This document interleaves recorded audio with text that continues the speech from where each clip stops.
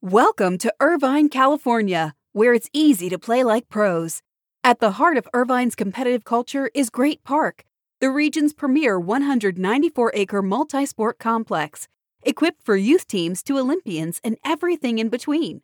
Plus, Great Park's expansion is underway. With near-perfect weather and a thriving sports scene, Irvine is the place to play. Visit DestinationIrvine.com for more information.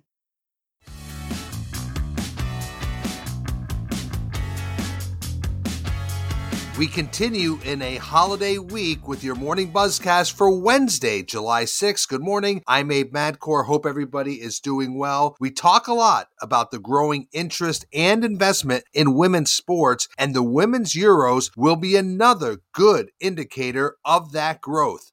The Women's European Championship is a 3.5-week tournament that opens with the host England's match against Austria tonight, Wednesday night. The New York Times has a good setup to the tournament that is worth a read, and it indicates how popular this event should be in England. The women's team is very competitive and a fan favorite. They are featured in marketing spots across the country. The matches for England's games in the early stage rounds are already sold out.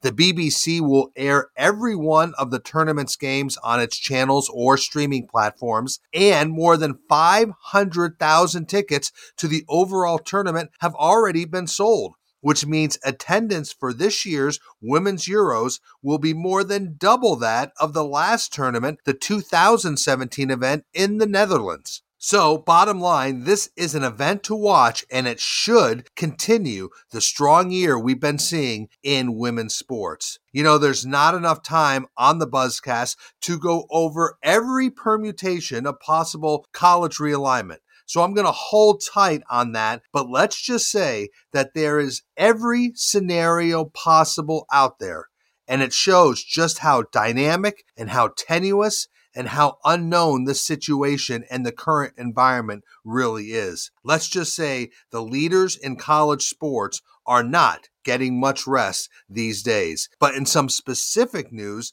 the Pac-12 Board of Directors did authorize the conference to begin negotiations for its next media deal. Now, the Pac-12's current media deal expires in the summer of 2024, which is when USC and UCLA will leave for the Big Ten. So why would you think they would move forward with a media rights deal knowing that the conference is going to get weaker by losing USC and UCLA? Well, those close to the situation, including John Wilner of the San Jose Mercury News, believes that this move allows the Pac-12 to get specific offers from network partners, and they will be able to present them to the 10 remaining schools in the conference. Pac-12 Commissioner George Kliavkoff could also use those offers to then think about possible expansion and mergers or alliances with other conferences. So this will give him and the Pac-12 a baseline to work off.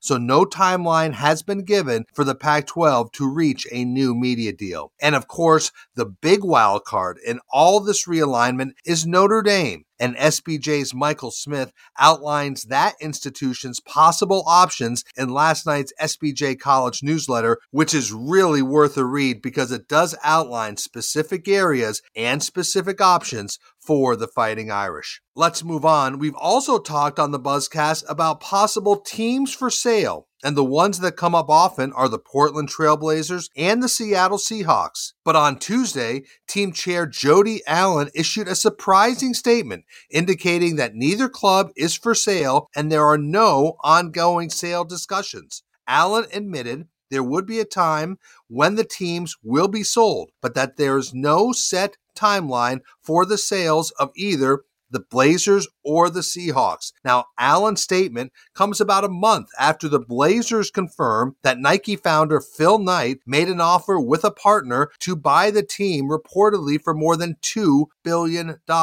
Now, there was some sentiment among the people I speak with that the Blazers could have been sold within the next 6 to 12 months, but Jody Allen's statement seems to pour cold water on that idea. So we may have to wait a bit for possible majority control situations in any team sale to come to fruition. but people will continue to watch and keep an eye on both the Trailblazers and the Seahawks. I know we talk a lot about it on the Buzzcast, but do you want more evidence of the tensions and divisions in men's professional golf and the impact of LIV Golf versus the PGA Tour? Well, how about the comments made by Billy Horschel, who has made clear his alliance to the PGA Tour? Now, he sharply criticized players earlier this week who have joined LIV Golf, saying that those players have made their bed and shouldn't be allowed to play on the PGA Tour or the DP World Tour. He called their positions, quote, completely asinine, end quote. He called many of the players, quote,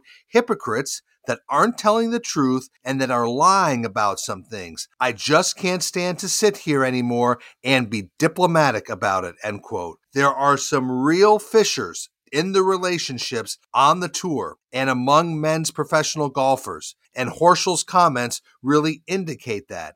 And I do believe you'll see more players taking sides and speaking out, and many people think that these last few months have divided the golf world more than anything they have ever seen. Let's move on to some agent news, which we don't cover much on the Buzzcast, but Roc Nation, the agency led by Jay-Z, has beefed up its football division. Agent Eric Burkhart, who represents Cardinals quarterback Kyler Murray, among other NFL players, has joined Roc Nation Sports as co-head of football. He will work out of Dallas, and he'll run the NFL players and coaches representation practice at Roc Nation Football, along with co-heads and NFL agents Kim Miali and John Thornton. Roc Nation has a nice football practice, and now it's likely that the bulk of Burkhart's clients will join him at Roc Nation and make that football roster even stronger. Now, Burkhart was one of the founders of Select Sports Group. He joined ICM Sports Division in 2021.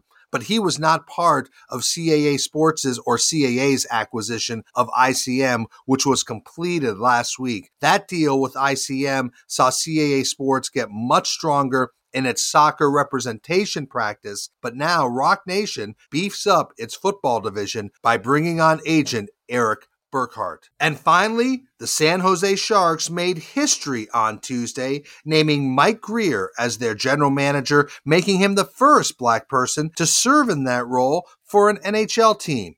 Now, Mike Grier acknowledged and hopes that his ascension to the general manager post opens the door for other minorities to get positions in front offices across sports.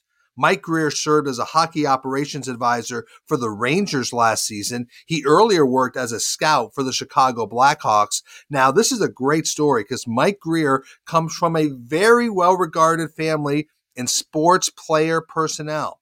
His brother, Chris Grier, serves as general manager of the Miami Dolphins. I remember their father, Bobby Grier. He was a longtime player personnel executive for the New England Patriots. He then went on to the Houston Texans and Miami Dolphins. So the Grier family, very well represented in the sports business, and Mike Grier becomes the first black person to be named general manager of an NHL team in leading the San Jose Sharks. So that is your morning Buzzcast for Wednesday, July 6th. I hope everybody has a great day. I'm Abe Madkour. Stay healthy. Please be good to each other, and I'll speak to you tomorrow.